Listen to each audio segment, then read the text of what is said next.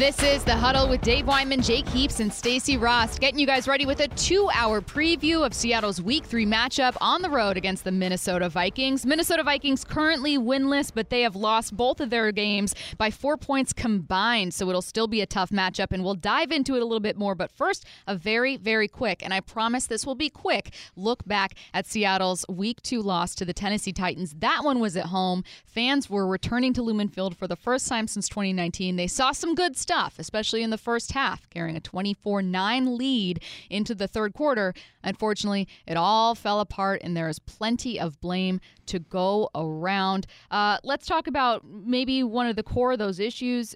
Dave, I heard plenty of people talking about specifically the run. Both sides of the ball couldn't establish it consistently to sustain drives on offense and couldn't stop it on defense. Is that one of your core issues when you look back at this loss? Yeah, I think it's that. I also think that this is a very good team they lost to. Nobody wants to hear that. Here's what I would say about it. The teams that win in the NFL, they're the ones that do right the longest. Okay, and I've said that on our show yesterday. And that's what they did. They just stuck with the run. Because early on, Henry was, they were stuffing him pretty good. Mm-hmm. And then they just kept testing the defense, and they did it very methodically of, play action pass. Okay, if you're not going to drop underneath that, if the linebacker's going to suck up and, they're going to hit that little 19-yard post route to Julio Jones, when your linebacker did drop, then it didn't work for him, but you just had to do it over and over and over again. They were just going to keep testing you and running the ball. 35 carries for Derrick Henry, and they finally just wore down. So, yeah, it was, I don't know what happened with the gaps. I mean, you saw they got caught a couple of times. The one long run that he ran for a touchdown, I thought that was on everybody. I mean, look. I wanted to ask you about that because Jamal Adams was the one that drew the most arrows from Pete and Bobby in that. Yeah. But is that something where, because I didn't think it was that egregious, there was a little bit of space there, and I know that his gap integrity is there. He's trying to make a play in there. Is that something where it wouldn't have been as big of a deal if he had told Trey beforehand, like, hey, I'm going to knife inside and, need to fill in there? Well, did you think that was his gap? Because, to me, I thought that was his gap. Yeah. But the thing is, you can play your gap, but you can't get washed down, okay? And, that's where I thought it was on everybody. The entire defense just got – and so now Trey Flowers, he's the cutback guy, right? Right. Well, it's easier to make a cutback block when it's like there's like 2 or 3 yards of space. There was like 12 yards there, so everybody was got washed down, and I thought that was bad. And then also, the other thing is there's a difference how you play a block when it's pass versus run, and when it's run, you got to be a little bit more stout and stay in your gap and not get washed down. If you're on a pass rush, yeah, you can just fly around the edge and not really care about the space and everything. You're just trying to get to the quarterback.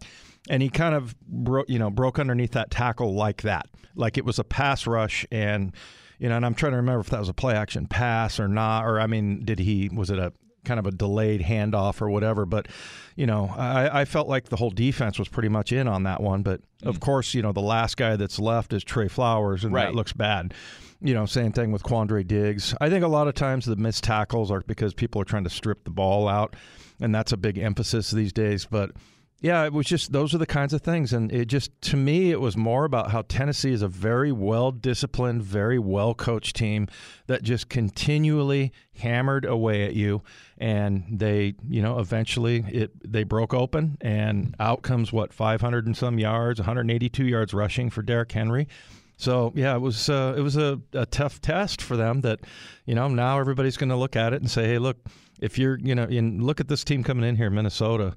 I was watching Dalvin Cook, and by the way, never mind if he doesn't run for any yards, because they can just bring in Alexander Madison and he can go get a career high like he did last year. I was going to say he's the one that racked up like 100 yards in one quarter alone or 112 something. yards, after Dalvin Cook went down. So it's a good group. Yeah, it is a good group, but I was looking at the Arizona game.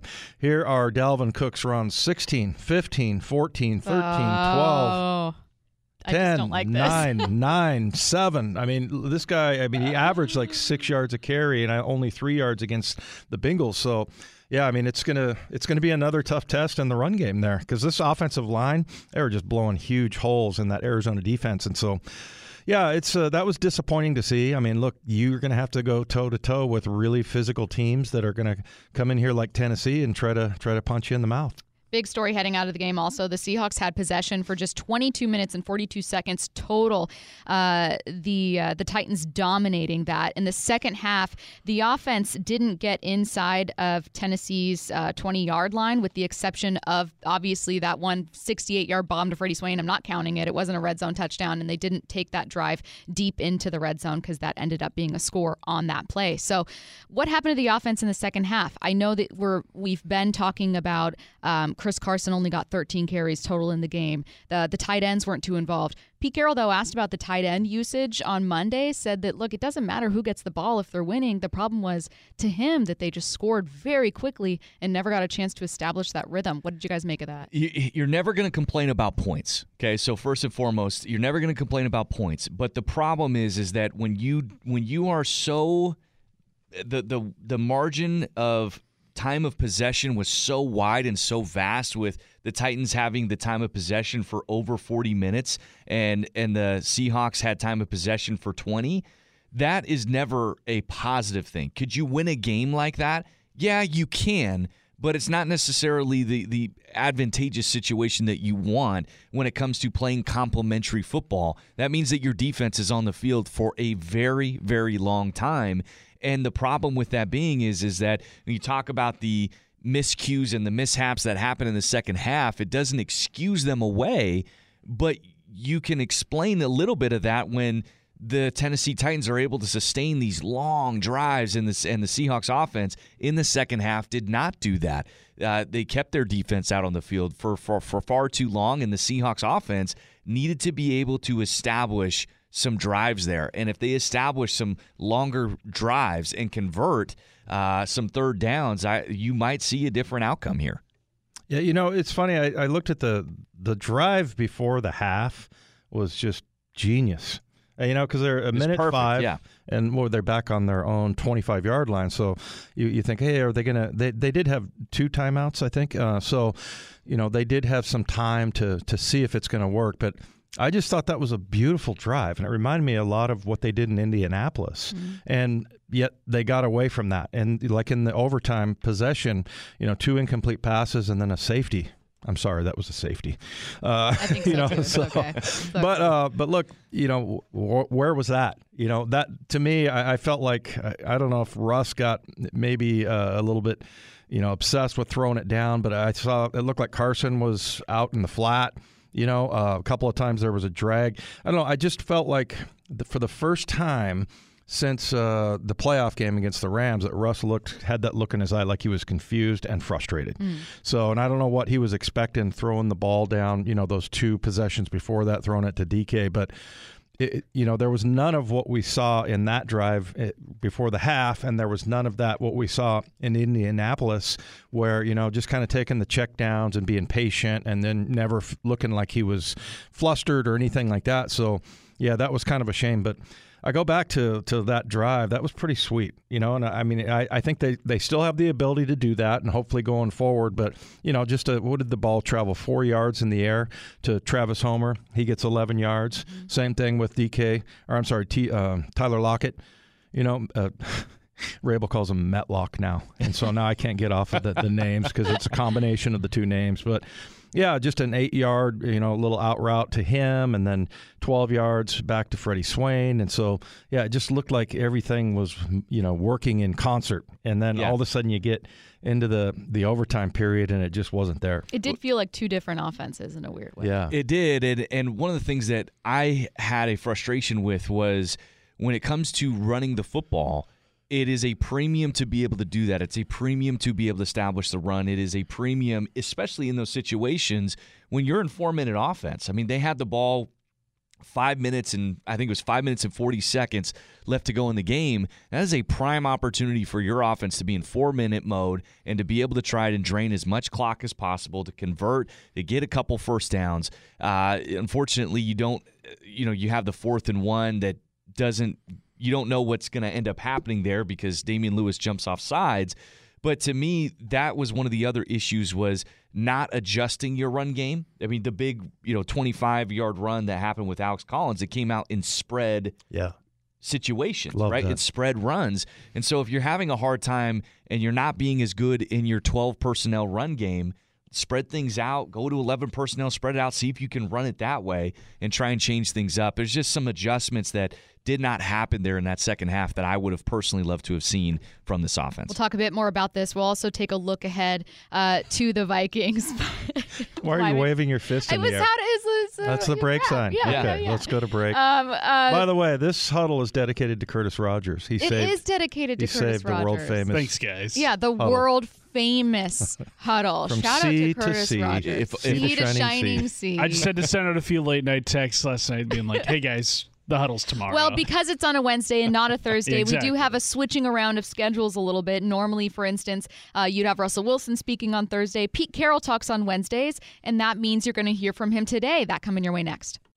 You are listening to The Huddle with Dave Wyman, Jake Heaps, and Stacey Rost. We are getting you guys ready for the Seahawks Week 3 matchup. This one's on the road against the Minnesota Vikings. The Vikings are one of the winless teams in the NFL at 0-2, but they might just be the best. They had a Week 1 loss to the Cincinnati Bengals, 27-24, that went into overtime, and then lost in a heartbreaker to the Cardinals last week, 34-33. Collectively, 4 points across both of those games. So they are going to be searching for a win. And by the way, they're going to have 3 consecutive home games, starting with this matchup against Seattle. When you look ahead to when you look ahead to Minnesota for this Sunday, you guys, it's hard not to look at all the weapons they have on offense immediately, but that defense also loaded. Where are your eyes immediately going with this roster? Yeah, to me, it's looking at their run game. And then Kirk Cousins, I mean, as far as completion percentage goes, he's kind of the king, man. I mean, he had the 1 year where he had 70%. I think, is it him and Drew Brees that have the only two to have over 70 for a season? So the one rap on Kirk Cousins, and, I'm not sure how prevalent it is, but it used to be that he couldn't beat a winning team. And so, but, I think he's a good quarterback, throws for 315 yards per game, 5 touchdowns. He was sacked 4 times. I don't think he has an interception this year.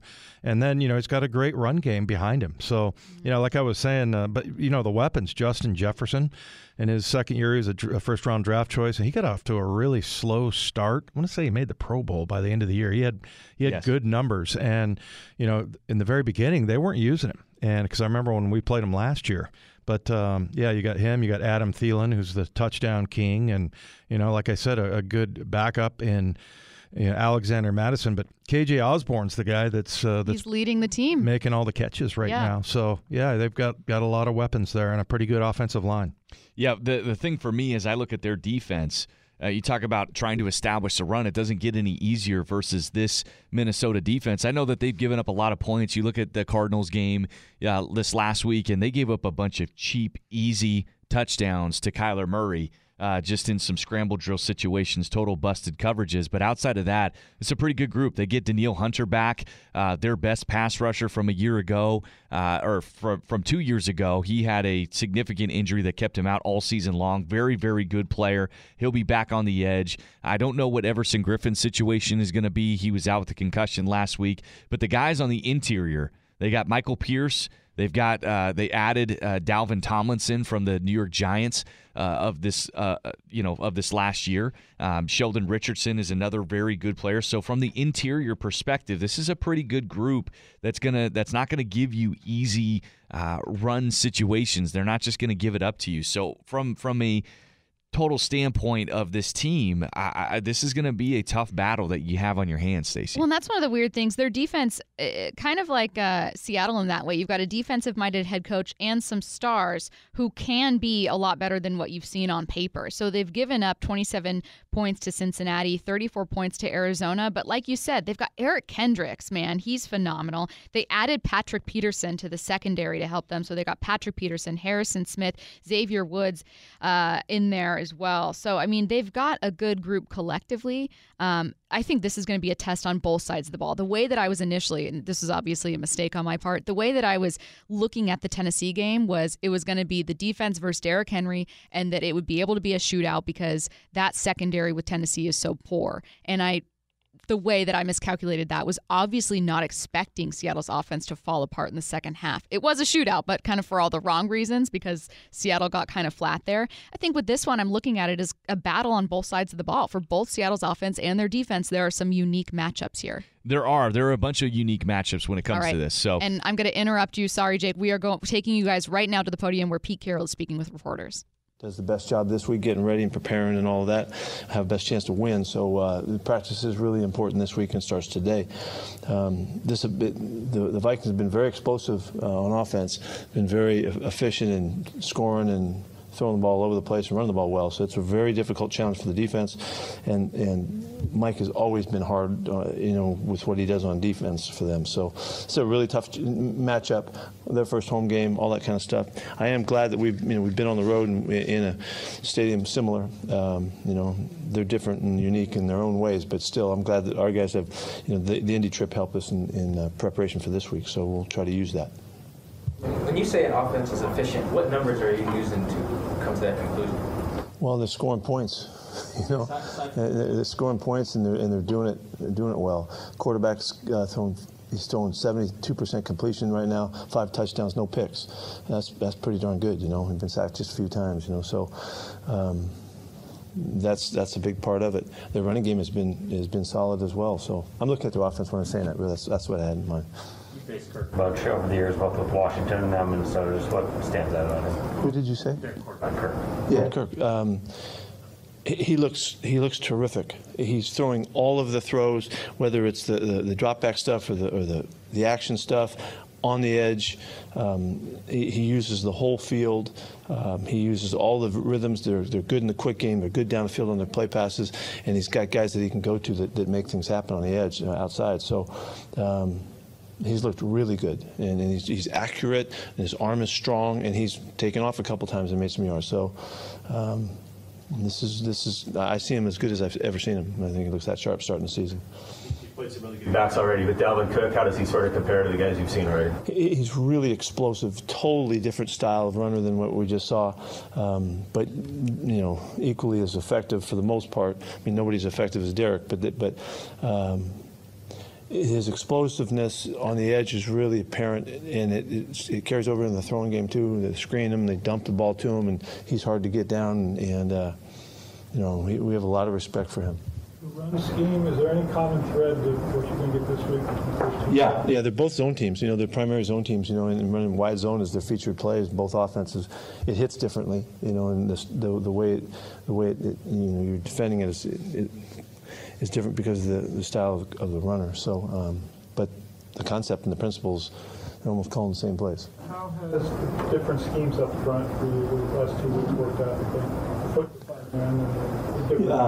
We had a ton of plays last week that I was really pleased with. I'm talking about the running game now. We had 28 plays or something, 4 or less or whatever. Which is a lot of plays at the line of scrimmage, and we gave up. Really the one big play, but they ran it 40 times, and so they're going to get some yards when they do that. But you give up 60 yards, all your numbers are screwed up. So we played scheme-wise well, with a couple exceptions, and that's what happens. So you have to do it play after play after play forever, particularly against a great running back, and he just keeps waiting, and he explodes like he's done. We went a long time in that game without let that happen, and then it finally did. It's unfortunate for us. How's Bramwell Neighbor?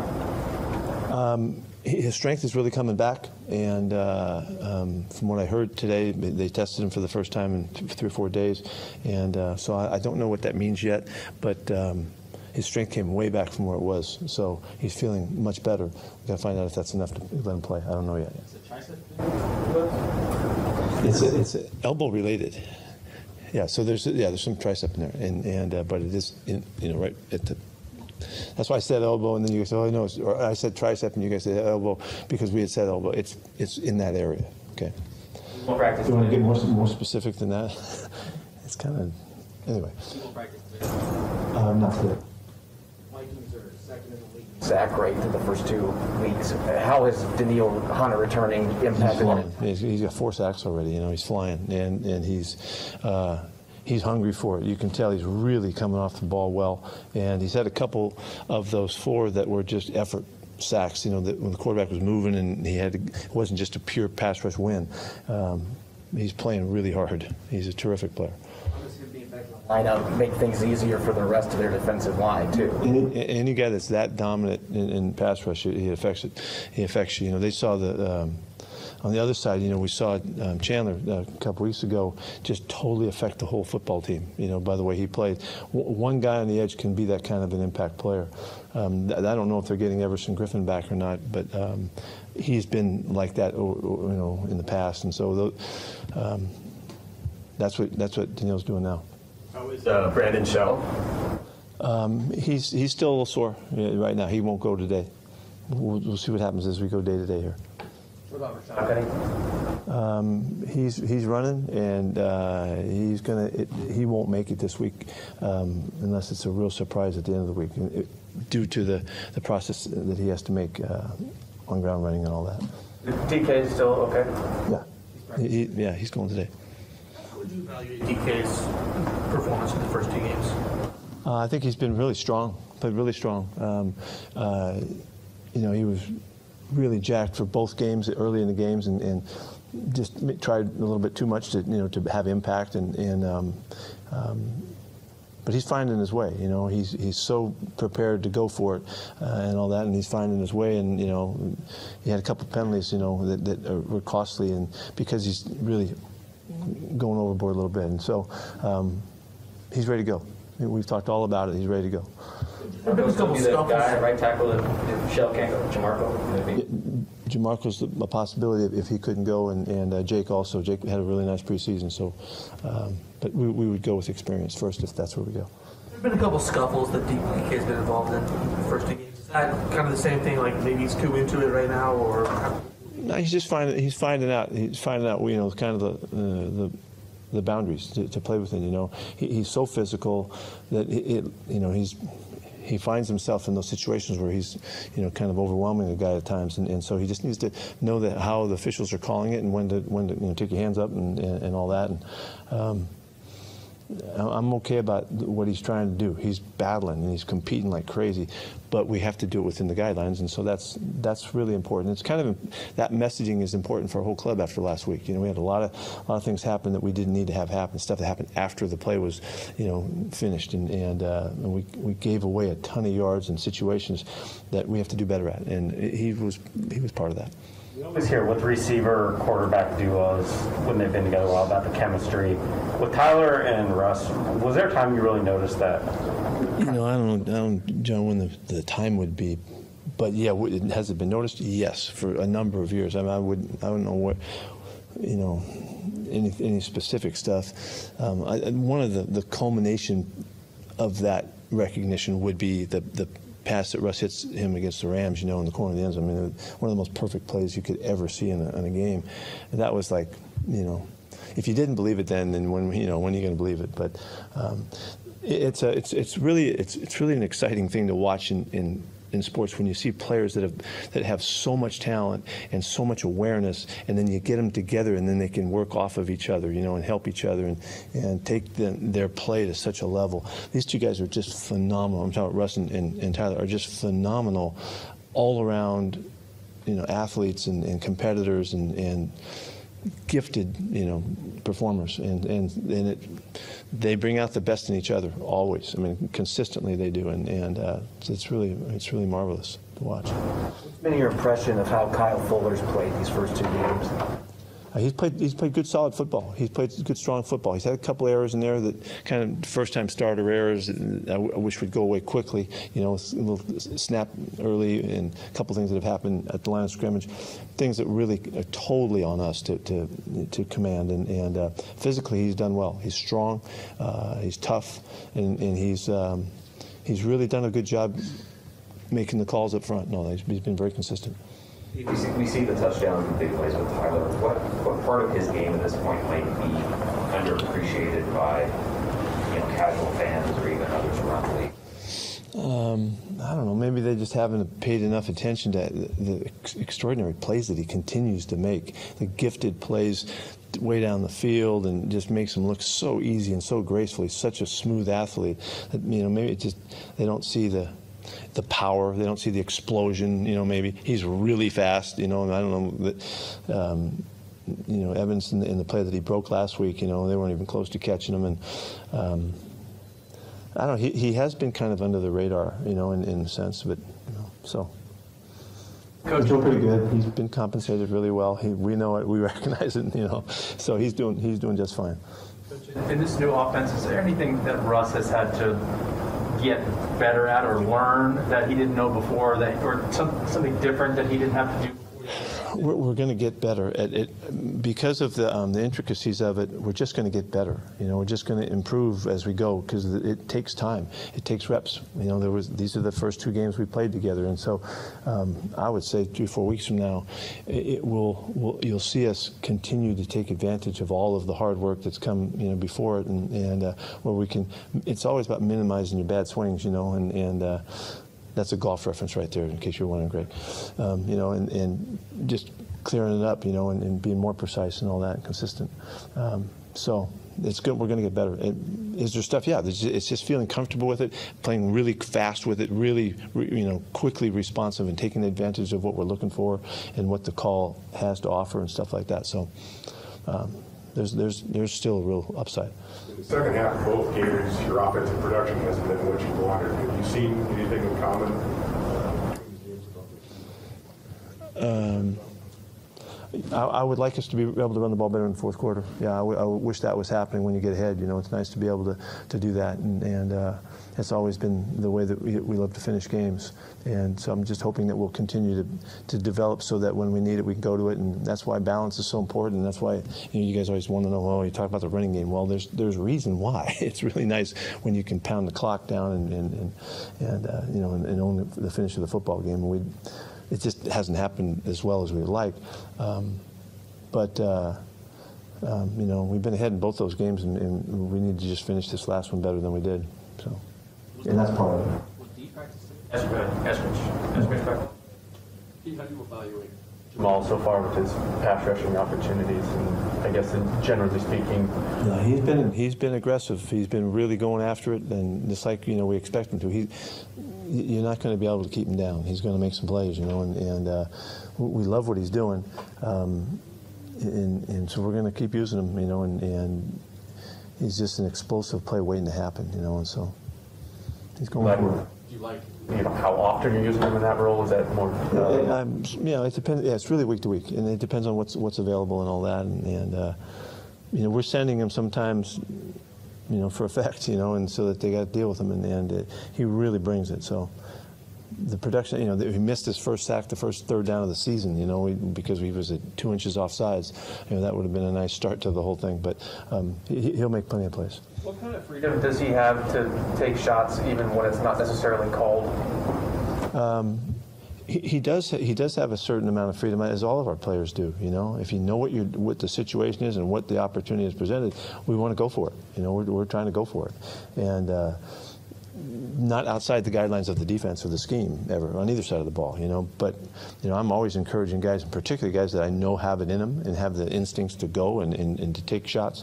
I'm looking for the opportunities for them to do that, and I try to gauge that as we go. And I know that there's a fine line there, about going too far and taking chances that are outside of the scheme. One of the great take a shot guys we ever had was Michael Bennett, and Michael needed guidelines, but yet you needed to let him go too, or he wouldn't make the plays that he would make. And so there was a little bit of plus minus there at times, and we always hoped to, and for the most part, he was great at it, and so. Now there's guys that could do that carelessly, and we won't let them do that. We'll restrict them, and that's for sure. But the guys that have the natural and that sense and that go for it mentality, like Russ, we got to let him have his chance to do those kinds of things. But the great things won't happen as often. So that's it. Was the Henry run? Was that a play where he saw something and took a shot, Jamal? He fitted up really aggressively, and so aggressively that the spacing between he and Trey got bigger than normal because he went so hard. He was trying to make the play in the backfield, and so we just have to learn our guys. And it's just like I'll go back to the Michael. I heard Mike Bennett was in town last week, is what I'm thinking of him. But we had to compensate for Mike sometimes so that he could go ahead and have those freedoms, and there's some similarity there. There's some real coaching points that we also employ right here to do it where you don't get vulnerable by going too far too fast. So we're coaching the heck out of that. More of The Huddle coming your way next. Don't go anywhere. This is The Huddle with Dave Wyman, Jake Heaps, and Stacey Ross. We got a great interview with Alton Robinson coming your way in just a few minutes. Before we get to that, some Seahawks injury updates from Pete Carroll's press conference. Right tackle Brandon Shell with an ankle sprain is day-to-day. If he cannot go, Jamarco Jones will likely start in his place. Meanwhile, defensive tackle Brian Monet is feeling much better after injuring his elbow/triceps area. He, though, is still TBD for Week 3. Likely out for Week 3 is running back Rashad Penny with a calf injury. He wasn't placed on the injured reserve, which means that it was expected he'd miss no more than 3 weeks. That would be the minimum amount required for IR, so he could be back next week, although doesn't look like he's going to go this week. Any quick reactions to that, Jake? Any quick reactions? I think that when you're talking about Eskridge, it to me, it's a bummer that you're not able to get him out on the field. It's a bummer that he's not able to make the recovery as quickly as you were hoping. And quite frankly, it's a very difficult thing to understand and to know exactly what the timeline is. It's not a easy injury to recover from because it's so unknown and so unexpected. But he's definitely going to be a missing piece that you would love to have out there and love to get his speed on the field. Yeah, Eskridge seemed optimistic Pete Carroll seemed optimistic that Eskridge could return for Week 3, but he is not practicing today as he presumably goes through that concussion protocol. So it'll be interesting to see when he's finally back out there. I think not having Rashad Penny, obviously it's a bummer because you'd like to see him bounce back and try to make the most of what's under contract his final year in Seattle. But I think you feel okay knowing that you have Chris Carson, knowing that Alex Collins had that great 25-yard run last week. He looked great for you, so it could be another big opportunity for him. No, I do, and I'm not concerned about it because I do have that much faith in not only Carson, but Alex Collins as well as your backup option, and I think that they're in a really good spot there. So it doesn't put you behind offensively in that situation, and if anything, you were hoping that Rashad Penny would pop and that he would add to what you have, but you're certainly not expecting him or relying on him to propel the offense forward. So it's not as big of a hit. It would just be a nice addition too. So I think that Eskridge is a bigger deal. I think not having Brian Monet out there potentially is a bigger deal than the Penny injury, for sure. Now, one interesting thing, I mentioned we'd be speaking with Alton Robinson. Well, this from Seahawks reporter John Boyle. It sounds like Alton Robinson will see more playing time this week. This is what Pete Carroll said. If anybody is clamoring for more, me too. He needs to be out there more. He's been so effective, even in limited snaps for this team. He has, but also isn't this something that we talked about last year? Like this was last year he was a rookie. Yeah, but last year this is something that Pete Carroll also said. So I know that there's other guys that you signed and may have been ahead of Alton Robinson, but I would have liked to have seen him get more active snaps and be more active a part of the rotation. So, I mean, maybe we see this happen and it happens by necessity this next week, and that'll be a very good thing because he's obviously popped and shows explosion. Speaking of that, he had a strip sack. Kerry Hyder with the fumble recovery led to a Chris Carson touchdown last week. A great play by him. We're going to ask him about that next. Alton Robinson joins us on The Huddle coming your way in a few minutes. Joining us right now on The Huddle is Seahawks defensive lineman Alton Robinson. Alton, I have to start by saying congratulations. That was a heck of a play last week with sacking Carson Wentz, forcing that fumble. Can you walk us through what happened? Yeah, it was just it was a pass play I was able to be in on, and I just took advantage of the opportunity to be out there and was able to get the hit and cause the ball to come out. How good did that feel to be able to get that hit on Ryan Tannehill and to be able to get that ball, a strip sack? Oh, man, it's the best play in football. It felt so good to just lay heavy on a quarterback again. Now, Alton, you haven't been able to have the luxury of playing in front of the 12s, and so you had this big, huge moment, and I'm sure that stadium was rocking and going crazy. How cool was that? Man, it was one of the best feelings I had in a long time, you know what I mean, to be able to play in front of fans and to get everybody rocking the way they did. It was fantastic. I've been getting into, I'm going to say, some tiffs, some debates with people because I think the expectations should be high for the defense. You guys have so much talent, a great defensive-minded head coach. What are your expectations for yourself, like as let's say that side of the ball this year? What are your guys' expectations as a defense? I think our expectation is to just, play how we know we can play, you know what I mean? And every day we come to work ready to go, knowing that it's another day to get better. So I think just playing to the level that we know we can play at is the expectation of the whole defense. Alton, with a tough loss like that, what are some of the conversations that you guys are having internally to learn from the mistakes that happened in that game, but like you said, move forward heading into this next week, a big game against the Vikings? Just finishing. You know what I mean? We had them down, and we just got to learn to finish, and not only learn it, but just stay true to it. And just when we got them down, keep our foot down. No letting up. Alton, one of the unique situations, and I can't imagine how hard this is because, I played quarterback, and there's only one quarterback that is on the field. You have the ball in your hands. You get into the rhythm of the game. For you and for a defensive line, you guys are in a rotation, and some of you guys are more specialists in terms of the way that you fit into the defense and the pass rush and your ability and what you bring to the table. How hard is it to be asked to come into the game and give your very best for a play or two and then come off and then come back on? What is that like?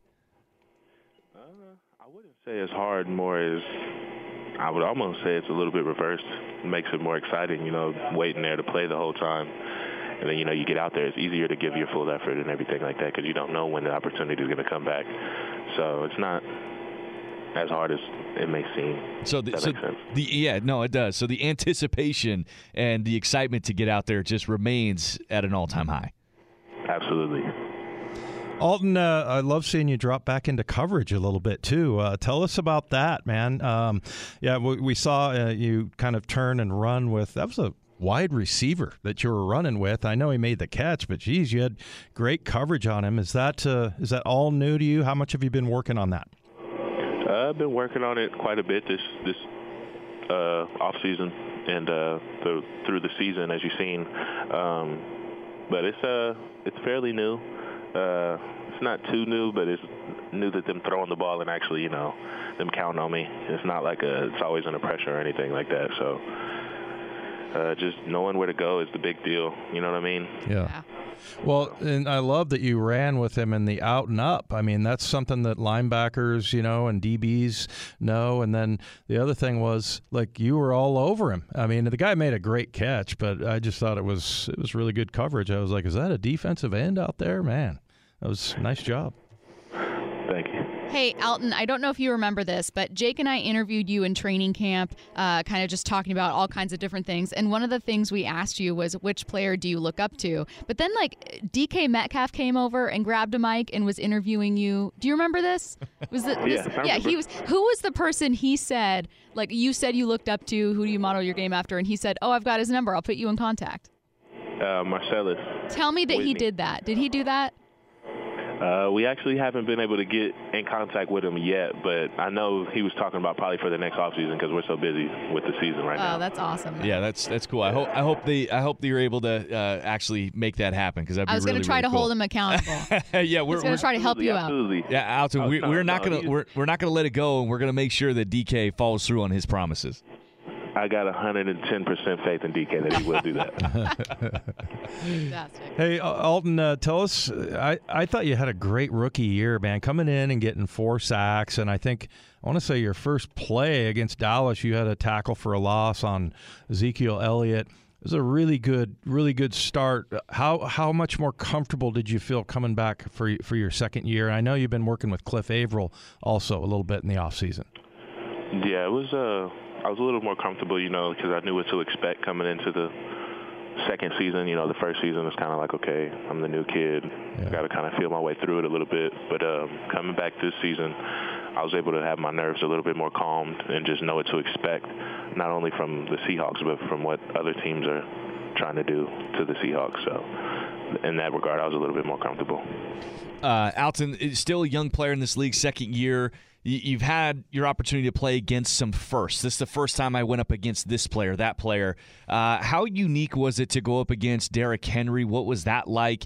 And then is there anybody else that has stood out to you so far that you've gotten to play against that either you were excited for or just walked away from going, wow, that guy was really unique? Yeah, I mean, Derrick didn't wow me too much because, you know, he's, you know, been doing it for so long now. Like, it's almost like to be expected. But being out there with him, he definitely was a bigger body. It was like, damn, this is the end running the ball right now.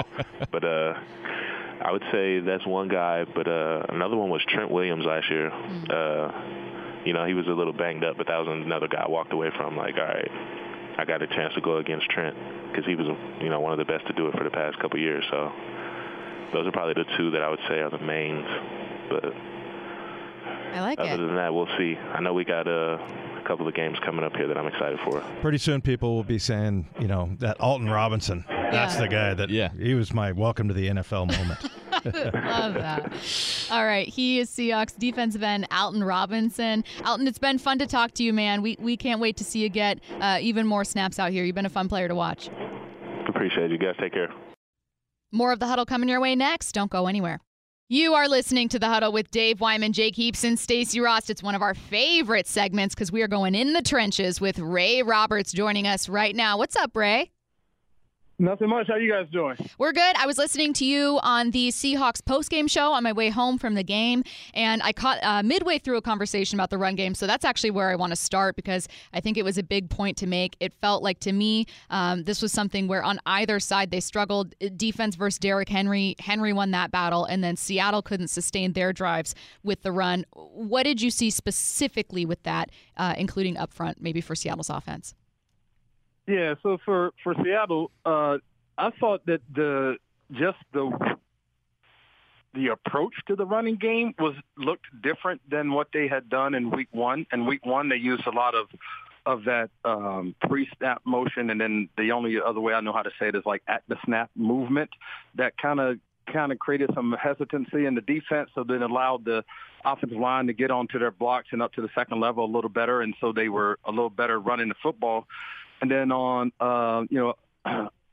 Sunday against the Titans, it just didn't seem like they were doing those types of things. So I wasn't real clear that they were really clear on how they wanted to attack the running game. And then on top of that, I don't know that the guards and the center. I think Damian Lewis played okay, but I think that Gabe Jackson struggled a little bit in the middle there, along with the center. And so when you can't get those three interior guys winning most of their battles when you're kind of running that zone concept, there's usually nowhere to create holes to run the ball. So I don't know that that the play to support a good running game, and then I don't know that the play calling and the approach was there to support a good running game. As it relates to Derrick Henry, man, it's just like that was classic Derrick Henry. Like he gains a lot of yards after contact, and he gains a lot of yards in the second half, like halfway through the third quarter to the end of the game. So a lot of teams get excited about, hey, we bottled him up in the first half, and then you want to know, well, what happened in the second half?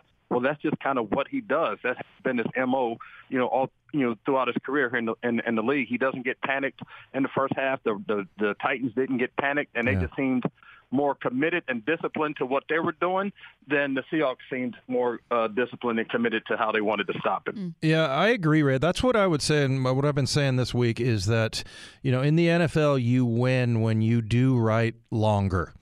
Whoever does right for the longest time, and that, you never saw any of that, and no matter what the score was, the Titans just stuck with what their plan was, and they were just going to continue to grind away at the defense and get Derrick Henry his carries. And I thought it was, I thought that their defense was really well coached. And I'm sorry, nobody wants to hear this, but I felt like this was one of the better teams that has come in here and had a really good plan. And I just liked it was very old school the way that they stuck with what they had. Yeah, and it was super physical. I mean, they played physical big boy football, and so there wasn't any, prettiness to how they were running the ball. And then all of a sudden, the Seahawks felt like they had to take chances to stop the run, and then you pop one for 60 yards and a touchdown. And so, there's a lot of talk around who was at fault for that, who should have done this, that, and the other thing. But when you can feel that running game was getting started, then you have to do run blitzes and all the, we saw Bobby running through, the backside gap sometimes to get to the tackle. And so you're just trying to sell all out to stop the run. And then in situations like that, it can be one, someone missing one gap or one good block or one missed tackle. And a guy like him, even though as big as he is, can take it 60 yards for a touchdown. Ray, what I saw from the running game, it really surprised me to not see this group, especially in the interior, not have as successful a day at the office as I was anticipating. I mean, the Tennessee Titans, credit to them, their front seven, they got after it. They were very physical coming downhill. But were you seeing some of the same things that I were, and what would you have done to try to maybe change that up to give them the best chance at success? Yeah, so I definitely saw that, Jake. And the thing that I noticed more than anything was that the defensive linemen for the Titans were using their hands really well to create separation. So there's a few times where Gabe Jackson just wasn't moving the defensive lineman anywhere, and the dude just had him completely locked out. And then when the ball came, when Carson came, he just got off the block and made the tackle. And so I think things happen like that. You have to find, you either got to, we're doing a lot of the zone blocking, maybe, do some down blocking and pulling, get out on the edge a little bit and get out from between the tackles, make those big defensive linemen have to run sideline to sideline a little bit to get them a little worn out. Or then, or do what you did, in the first game, throw some eye candy there to slow everybody down a little bit. Because the one thing about, I want to run the ball 100 times a game if we can. But the one thing about, the zone blocking schemes and is that people, once they read them, the linebackers attack downhill really hard, and it makes it hard to sustain the double team at the line of scrimmage because they pull that second lineman off the double team faster. And so putting a little eye candy, it slows that down a little bit so that the guard or the tackle or the center can get up to the second level. And I thought they could have helped themselves a little bit with that. They tried it a little bit later in the game, but I think one time they fumbled the ball, like they got the motion and the handoff all mixed up and everything. But I thought they have some stuff in their playbook that could have helped the offensive line a little bit loosen up some of that defense. It's going to be an interesting unit to watch as a whole this week with Brandon Shell being day-to-day. Jamarco Jones could start in his place. You guys make sure you're following Big Ray Roberts at Big Ray Roberts on Twitter. He's got Big Ray's Garage Grind. It's some good takeaways from the game. I always love seeing those every single week, Ray. And obviously you can hear Ray, in addition to On the Huddle with us, normally on Thursdays, on the Seahawks pre- and post-game show. Thanks, Ray. Hey, thanks for having me. You guys are doing a great job, and really enjoy having the opportunity to get on and talk a little trenches with you guys. Thanks, Ray. We always love having you. All right, peace out. He is Ray Roberts, part of the Seahawks pre- and post-game show. I really do. He is the best person in the entire world to talk about, obviously with everything football, but during training camp, I would go up to him and, Jake, I saw you doing it, plenty of people do, and you just like, hey, Ray, what are you seeing here? And he can break down in a way that's so easy to understand. When Jake was torching me as a defensive coordinator when he was in high school, my head coach was Ray Roberts.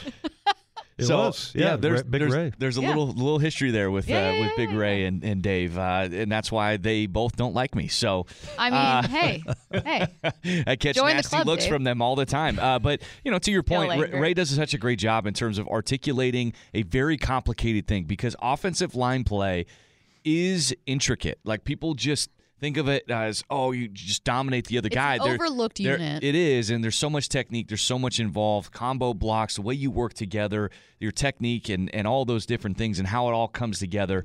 Ray does an excellent job with that. All right, Steve Rabel, play-by-play man for the Seahawks, going to join us next on The Huddle. Don't go anywhere. This is The Huddle with Dave Wyman, Jake Heaps, and Stacey Rost. We are getting you ready for the Seahawks Week 3 game on the road against the Minnesota Vikings. Joining us right now, the voice of the Seahawks himself, Steve Rabel. Rabes, what's up? How you doing, kids? We are very excited, not just to be with you, but also maybe looking ahead, trying to look past this loss. So I'll go ahead and just kind of skip what happened against the Titans, even though some of it is going to have to be corrected. So I'll start with this. What's one of the biggest weapons that Minnesota is going to bring this team? Well, I can tell you his number is 33, and it's spelled Dalvin Cook. He is, I think, the best weapon they have. I mean, they've got some good receivers, and their quarterback, Cousins, is pretty consistent. But Dalvin Cook is a difference maker. He is as good a running back, I think, as there is right now in the league. He can get banged up a little bit because he's not the biggest guy in the world. He's only, like 210 pounds or something. But he is strong. He is explosive. He's a one-cut-and-go guy, and he will be on the corner and upfield if you're not prepared for him in a heartbeat. And he was on his way to a big game against us last season before he got nicked up, and his replacement came in and ran for over 100 yards. So obviously we needed a little help on just stopping the run, regardless of who was playing. But Dalvin Cook, to me, is the guy that makes that offense go. And besides that, I mean, Mike Zimmer is an old-school coach. Yeah, he loves to see the big plays and the pass receiving and all that stuff, but he likes to play defense and run the ball. Hey, Rabes, have you ever called a field goal no good when it was good and vice versa? No, I don't believe I have, and I've held off a couple of times in actually making a call. And you've heard me say this, Dave. Waiting for the official to make the call. Is it good? Is it not good? Because you just don't want to make that mistake. So I don't ever remember actually making a call like that, saying that it was good where it wasn't good. There are times when did he make the catch, and it's really tough to tell. But I'm guessing that those guys were doing the game off of a monitor. Yeah. And so they weren't able to see that angle that you really want to see, which is from behind the goalposts, unless you're right there in the building where you can see the officials down below the uprights when they put their arms up or they wave it off. So, yeah, that was kind of tough on those guys. But, hey, it'll be forgotten by next week. Oh, yeah, and Paul Allen's like one of the best, too. I mean, he does a really good job. He's been around a long time. But I yell, as you know, in the booth. But those guys, they lose their minds. I mean, holy smokes, they go crazy. Well, you know what I heard you two guys go crazy about is that DJ Reed taunting penalty. I mean, listening to you guys talk about it, I mean, I thought you guys were going to come unglued. I thought Dave might have walked down on the field to talk to the referee himself. Yeah, I don't agree with Dave on a lot of things. But on that, I mean, I really do. I just couldn't believe it. I think they're just trying I understand what they're trying to do, and let's face it, these things don't happen because, as somebody was saying yesterday or the day before, because, Goodell decides, I don't want somebody waving a finger in somebody else's face. This stuff comes from the coaches and general managers. They're the ones who are in charge of making these rules and the kinds of things that they want the officials to really focus on. But that was so, immaterial. It didn't lead to any points. I get you, all that stuff. But it just kind of takes the wind out of your sails when you make a big play and then you're marching off 15 yards and it gives them another opportunity with the ball. And you never know. The next time it will cost points. I just think it's ridiculous. I think they're going too far overboard. It used to be that you couldn't slug a guy. Okay, I got that. Yeah. Now you can't even look at him and make a comment. He might have been saying, you know what, I really like those socks you're wearing. Nice we don't try. know because they threw a flag on it, for heaven's sakes. He said, I'm so excited because you're Julio Jones. You're the best. Yeah. Can I have your autograph? Yeah, can we trade jerseys? Let's trade jerseys at the end of the Yeah, you want to trade jerseys? Yeah. Well, it was kind of funny that the and I don't mean to dwell on it, but I'm going to. One of the things they said was, well, we don't want to see some big brawl that gets out of control. I mean, these guys have been taunting each other for, decades. And have we ever seen like an out-of-control brawl in the NFL? No. I mean, typically it's – I would think they would back off of that one, Rabes, but, as the season goes along. I hope so, only because I just think – well, maybe if the Players Association really climbs on board and says this is ridiculous, the players don't like it. Pete tried to explain it in such a way that, to try to keep, because he doesn't want to, make nasty with the rest of the coaches in the league and all that. It's the emphasis that you put on it, and it's the timing with which it's done, where it's done, where it happens in the game, those kinds of things. It's one thing if you go running over to the far sidelines and you're screaming at somebody and you're poking your finger in the chest of another player on their sidelines and everybody's getting a little hot under the collar. That's one thing. But in the heat of the battle, right out there on the field and in such a minor way that it worked against DJ, I don't get it. Rabel, we haven't had a chance to ask you this yet, but what was your overall impression of the second half of the game. That's really where everybody's focusing. That's where everything started to change for the game on both sides of the ball. What were your impressions, and what was the difference? I'm trying to remember, Dave, and you remind me because, as you know, I'm old and I forget stuff. But I don't know that as we got into the middle of the third quarter and then into the fourth quarter, that we, came out and actually commented specifically on the fact that, wow, the Seahawks just aren't sustaining any drives here. It's another 3 downs and out. It's another punt, unable to run the football. I know we didn't see a lot of, Chris Carson at all. 30, 31 yards he had on the ground. That's not enough. This team can't win by doing it that way, I don't think. And then the biggest thing was the longer your defense is out on the field, the more they're getting pounded, by Derrick Henry. So I just thought that second half was part of it was the defense just got worn down. I think, you go into the game without Brian Monet, so he's one of your big run stuffers inside, and that starts to wear out those defensive linemen. But the way you overcome that, sure, you make tackles. But listen, that guy breaks a lot of tackles, and not just by the Seahawks, is you keep him on the bench. Convert some third downs. And that means sustaining and getting back to that balance that we saw in the first week that we didn't see this last week. And I got a feeling that was one of the big messages that came across in Tell the Truth Monday was, hey, we got to go back to what we did a week ago. That works. Throwing deep is great, and yeah, you can score once in a while, but as many times as not, you're going to end up with a 3 and out and back on the bench. Yeah, and Rabes, I've been pining over the drive before halftime. Remember how masterful that was? Yes, exactly. And they didn't use a timeout. Russ didn't use a timeout, as I remember. Right, they had 2 timeouts, and they didn't have to. And just the way they mixed it up, and Jake talked about spreading them out and then running the ball. You remember Alex Collins hit like a 23-yarder. So, yeah, they just kind of got away from that. That was kind of frustrating. But I thought more than anything that Tennessee really just they're well coached, they're disciplined, and they just stuck with their game plan. Well, yeah, and they've got some great playmakers. I mean, Derrick Henry rushes for 180 yards or something, and then you got Julio Jones. I was, quite frankly, I was a bit surprised that Julio had as much in the tank as he did. Still, I guess I remembered it from last year. He was kind of beat up last year, and we haven't seen really Brown because he's a young guy, and we have his former teammate Metcalf out here, so we tend to think of DK as being the premier guy out of that class, but. If I can, let me ask, and Jake, you're the other quarterback here, and I heard Michael Bumpus talking about this. It might have been in the post-game show, or could have been this week, early in the week. But he said something that I thought that really kind of resonated with me: that you can't fall in love with the deep pass.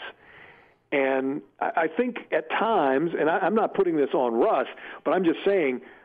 A number of times we saw in this game, and especially late in the going, and obviously in the overtime, is that the bailout pass was deep down the sidelines instead of where is that 10-yard, 8-yard comeback, with a defense that's playing deep. They don't want to get beat deep. Where are those passes?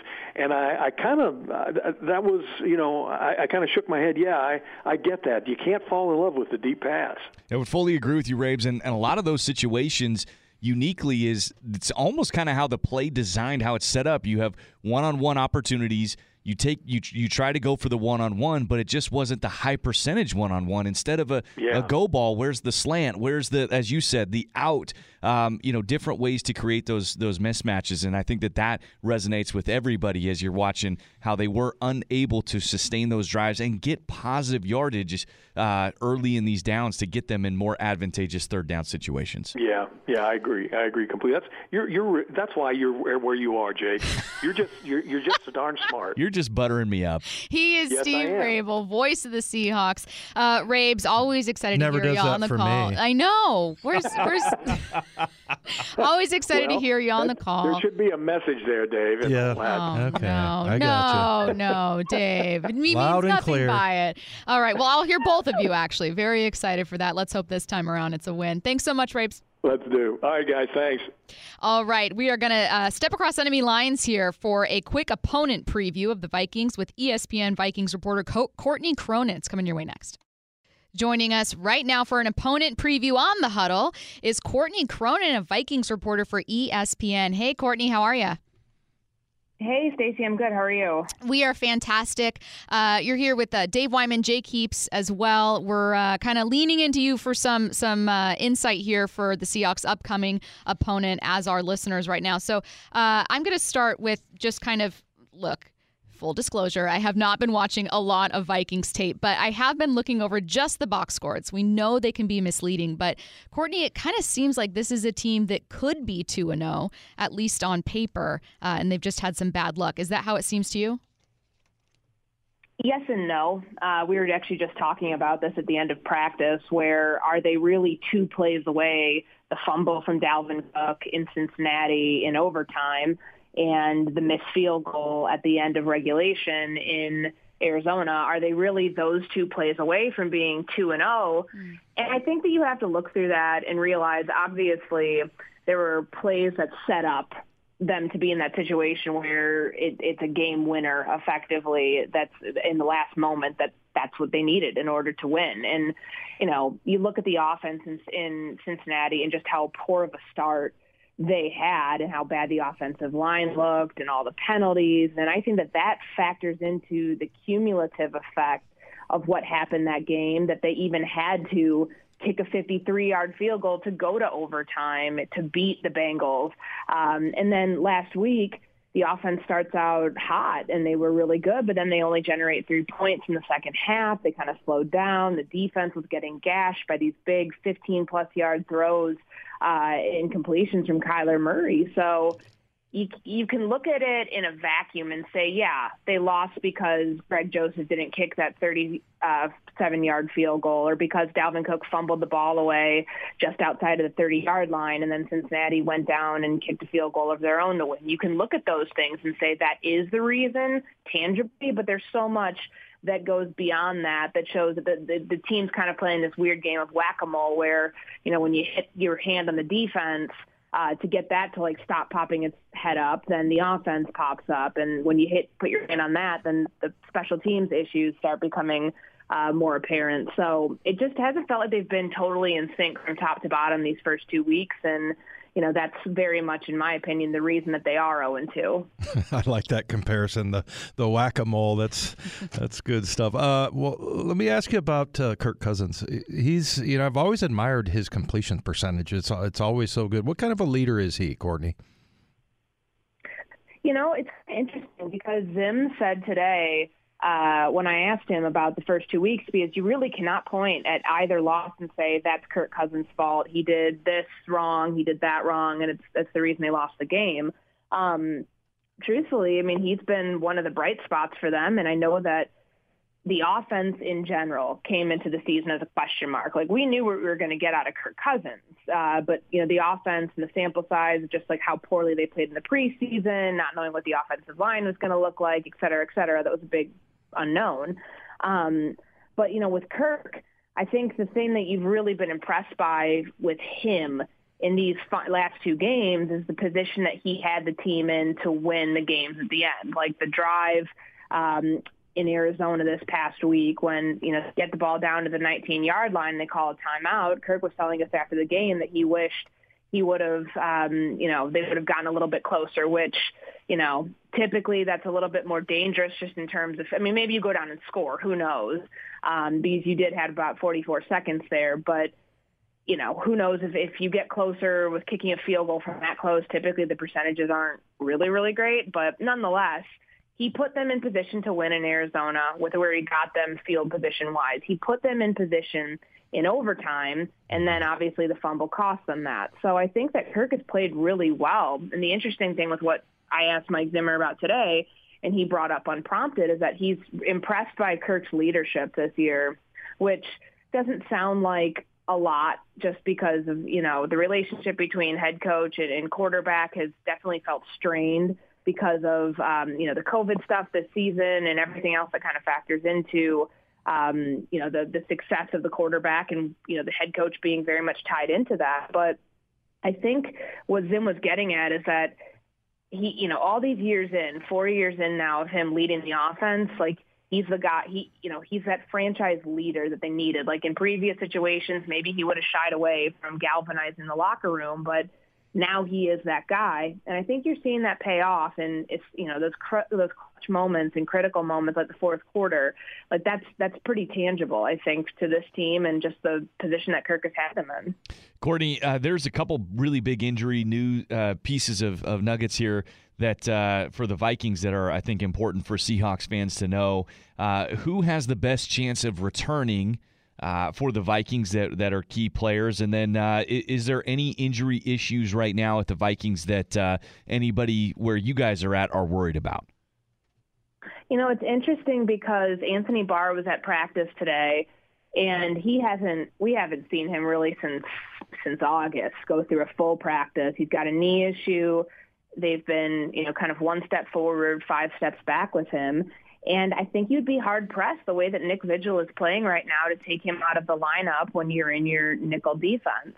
So I'm really curious to see if Barr can get through. We'll get the injury report here soon to see how much he did. I would imagine he was limited in his first day back. But I do think that there's reason to believe that they're going to try to go slow with Barr on this thing because it sounds like it's a chronic maybe even like an arthritic condition that he's dealing with in his right knee.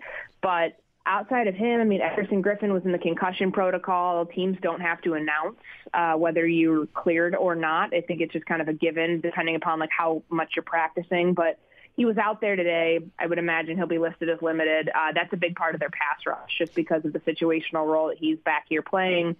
And when you face a Russell Wilson, you need as much help as you can get from the guys up front. So, those are the two big ones. I still think Christian Darrisaw is probably a week or two at minimum away from even contending to take over that left tackle spot. Just because, Mike Zimmer said this is going to be a long process with the rookie left tackle. Usually a long process is more than a couple weeks, so we will see about that. But it was a good sign, again, he was out there practicing today. She is ESPN Vikings reporter Courtney Cronin. She's also got a really fascinating article, you guys, on the Vikings kicking woes. It's really, really interesting. I just retweeted it. Courtney, good stuff, obviously, with this article, and we really enjoyed your preview with us. Helps us understand a bit more about this Minnesota team. Thanks so much. Yeah, thank you guys for having me. See you out there. Take care. All right. Again, that was ESPN Vikings reporter Courtney Cronin for an opponent preview there. Shoot, I wish I would have gotten in a question about Justin Jefferson and KJ Osborne because I was expecting Jefferson to be leading this team with receptions and yards. Very curious about the start to the season for those two guys. But alas, we are going back to some final Seahawks thoughts, and we'll take a look at this team, where they are now that we have all of the information during the course of our 2-hour huddle, and we'll look ahead to week 3. It's coming your way next. This is The Huddle with Dave Wyman, Jake Heaps, and Stacey Rost. We are getting you guys ready for the Seahawks Week 3 game. This one's on the road against the Minnesota Vikings. Vikings 0-2, but we learned plenty more, not just about the Vikings, but also looking back at Tennessee, that loss in Week 2, to learn a bit more about what the Seahawks need to do. So upon reflection, we'll have some final thoughts here, and I'll get us started with mine, though, Dave, I think you're going to want to elaborate a bit more on mine. Mine is kind of the biggest takeaway is that Kirk Cousins not really at fault for those 2 losses so far for the Vikings. When I did my own preview and I'm looking at all these names and I'm writing them down, Dalvin Cook, you've got circled. Justin Jefferson, you've got circled, even though he's not leading the team with receiving yards right now. A guy like Eric Kendricks on defense. But we spoke with Courtney Cronin, a Vikings reporter for ESPN, who said, you know what, Kirk Cousins has played really well so far, not at fault for those losses, and has been a bright spot. So I think he's can be quite a bit more dangerous than people give him credit for. Well, you look at his numbers. And look, again, going back to he's one of 2, I think, players in NFL history to finish a full season with over 70% completion. Jake, I'm not sure if that's... I believe so. I really don't care that much about quarterbacks, so I typically don't pay attention. I'll have to try to confirm that for you. But no, 5 touchdowns, 0 interceptions. Yeah, he hasn't made a lot of mistakes. And, you go and look, and I was watching the Cincinnati game. I don't know that was a fumble.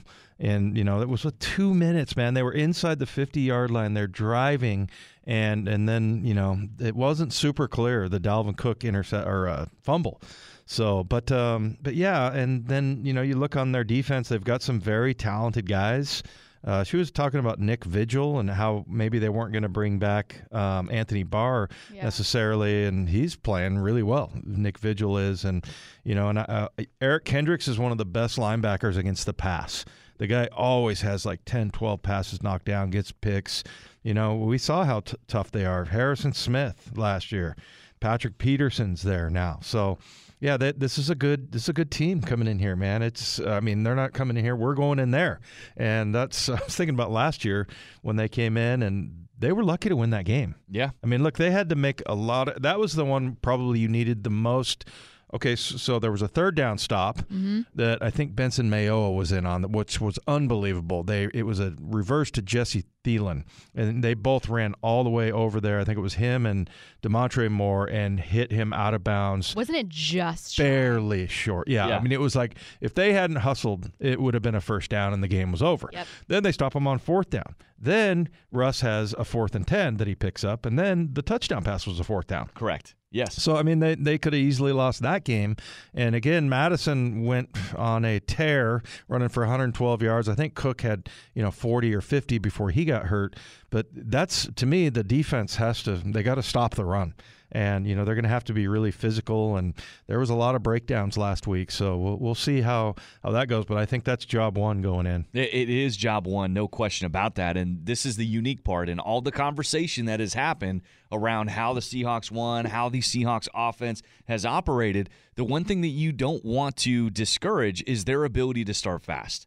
You don't want to discourage the killer instinct that they've had at the beginning of games. What you do want to be better at is sustaining drives and being better, keeping that time of possession in the second half and being able to march and continue to keep putting points up on the board, or at least maintain that time of possession, convert on third downs. Those are going to be key critical situational issues that you look at for the Seahawks offense that they have to do. And if they can fix some of those things, it makes them extremely tough to stop. Who are one or two players that become maybe the most important guys in this game for you? I know it's a team sport, but for instance, I'm looking at stopping Dalvin Cook. Suddenly you're looking at that defensive line once again. Yeah, I would say linebackers got to play downhill, and have to be really physical. You can't just make a tackle, 6, 7, 8 yards downfield. It's got to be at the line of scrimmage. So, I always put on linebackers just because I was a linebacker.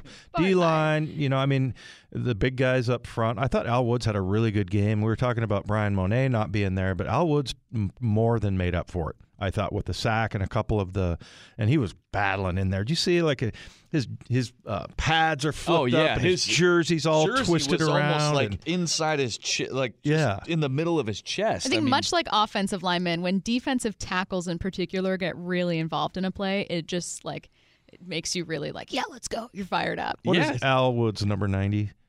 I think he's number 90. It was like the 0 was on the other side. It was like 09. I mean, he was battling in there. So, I thought, Brian Monet is great, but I thought Al Woods more than, made up for it. But, they're going to need all hands on deck this week because, like I said, the runs, Dalvin Cook is incredibly explosive. And then I just think they have a good running game in general because they can plug whoever in like they did last year, and he's going to get yards too. Yeah, the two, you look at the defensive focus from Dave. I'll obviously focus on the offense, and the two areas that I think the two people, I would say a group and then one player. The first thing is when you talk about the run game, people like to say, you didn't get enough carries, and that is true, but the reason why that also didn't happen was because you were not successful in that run game. The offensive line really struggled on the interior. They got it taken to them. And guess what? They're going to go up against a really good interior defensive line against the Vikings. So you've got to fix whatever the issues were in a hurry and get yourself back on track. Damian Lewis, Kyle Fuller, and Gabe Jackson, you've got to get that fixed. And then the other person you point to is Russell Wilson, right? When the game is on the line, when you have an opportunity to win the game, more often than not, you are going to love handing the ball off to Russell Wilson and say, hey, go win us this game. He's going to win it for you more times than not. He didn't come through against the Tennessee Titans the way that everybody would want him to, and so Russ has got to be better in this game, particularly on third downs. And if that situation arises, he did it last year against Minnesota, Can he do it again? Can he fix that? I think that's the areas of focus that I'm going to be paying attention to. By the way, Al Woods wears 99, so it didn't really matter which side. Well, the point is that the bottom of the 9 was tucked up, so it looked like a 90. Maybe it looked like 2 sixes. Yeah, I was getting what you were saying. You could basically see his pecs. That's how much his jersey and his pads were all jumbled up in the middle of his body. But the thing I kept feeling for him was they kept those guys on the field. Al Woods didn't. I mean, he was on the field a lot. Yeah. And he was out there and he was giving his best effort, man. I mean, hats off to him. Look, we have 2 minutes left here, so 2-minute drill. I want to be able to end on kind of an exciting note for fans that want to turn back from a really heartbreaking loss against Tennessee and look ahead to a good weekend of football. So I'm not going to make anyone do a score prediction, but is this a winnable game for Seattle? Of course. Yeah, I mean, I think they can win any game, and you look at, and we're going to talk about this on our show, how many starters are there from this defense that would be, how many teams do they start on? And, I think they have enough talent. It's just about playing together. So, and certainly the offense and the way they operated in Indianapolis, and they travel well. I mean, they've been really good on the road the last few years. I mean, they were 7-1 in 2019, and the early time slot, which this is not, by the way, it's a later game, but still, I think they travel well, and their backs are up against the wall a little bit. Yep. I fully agree. I think this is a totally winnable game for the Seahawks, and they are one of the more talented teams in the NFL. It's just about taking care of business. It's about playing complementary football, and as Dave said, I think that the defense has an incredible task. Like I said this last week with the Tennessee Titans, the defense has a very difficult task on their hands, and we'll see if they can play hero in this game.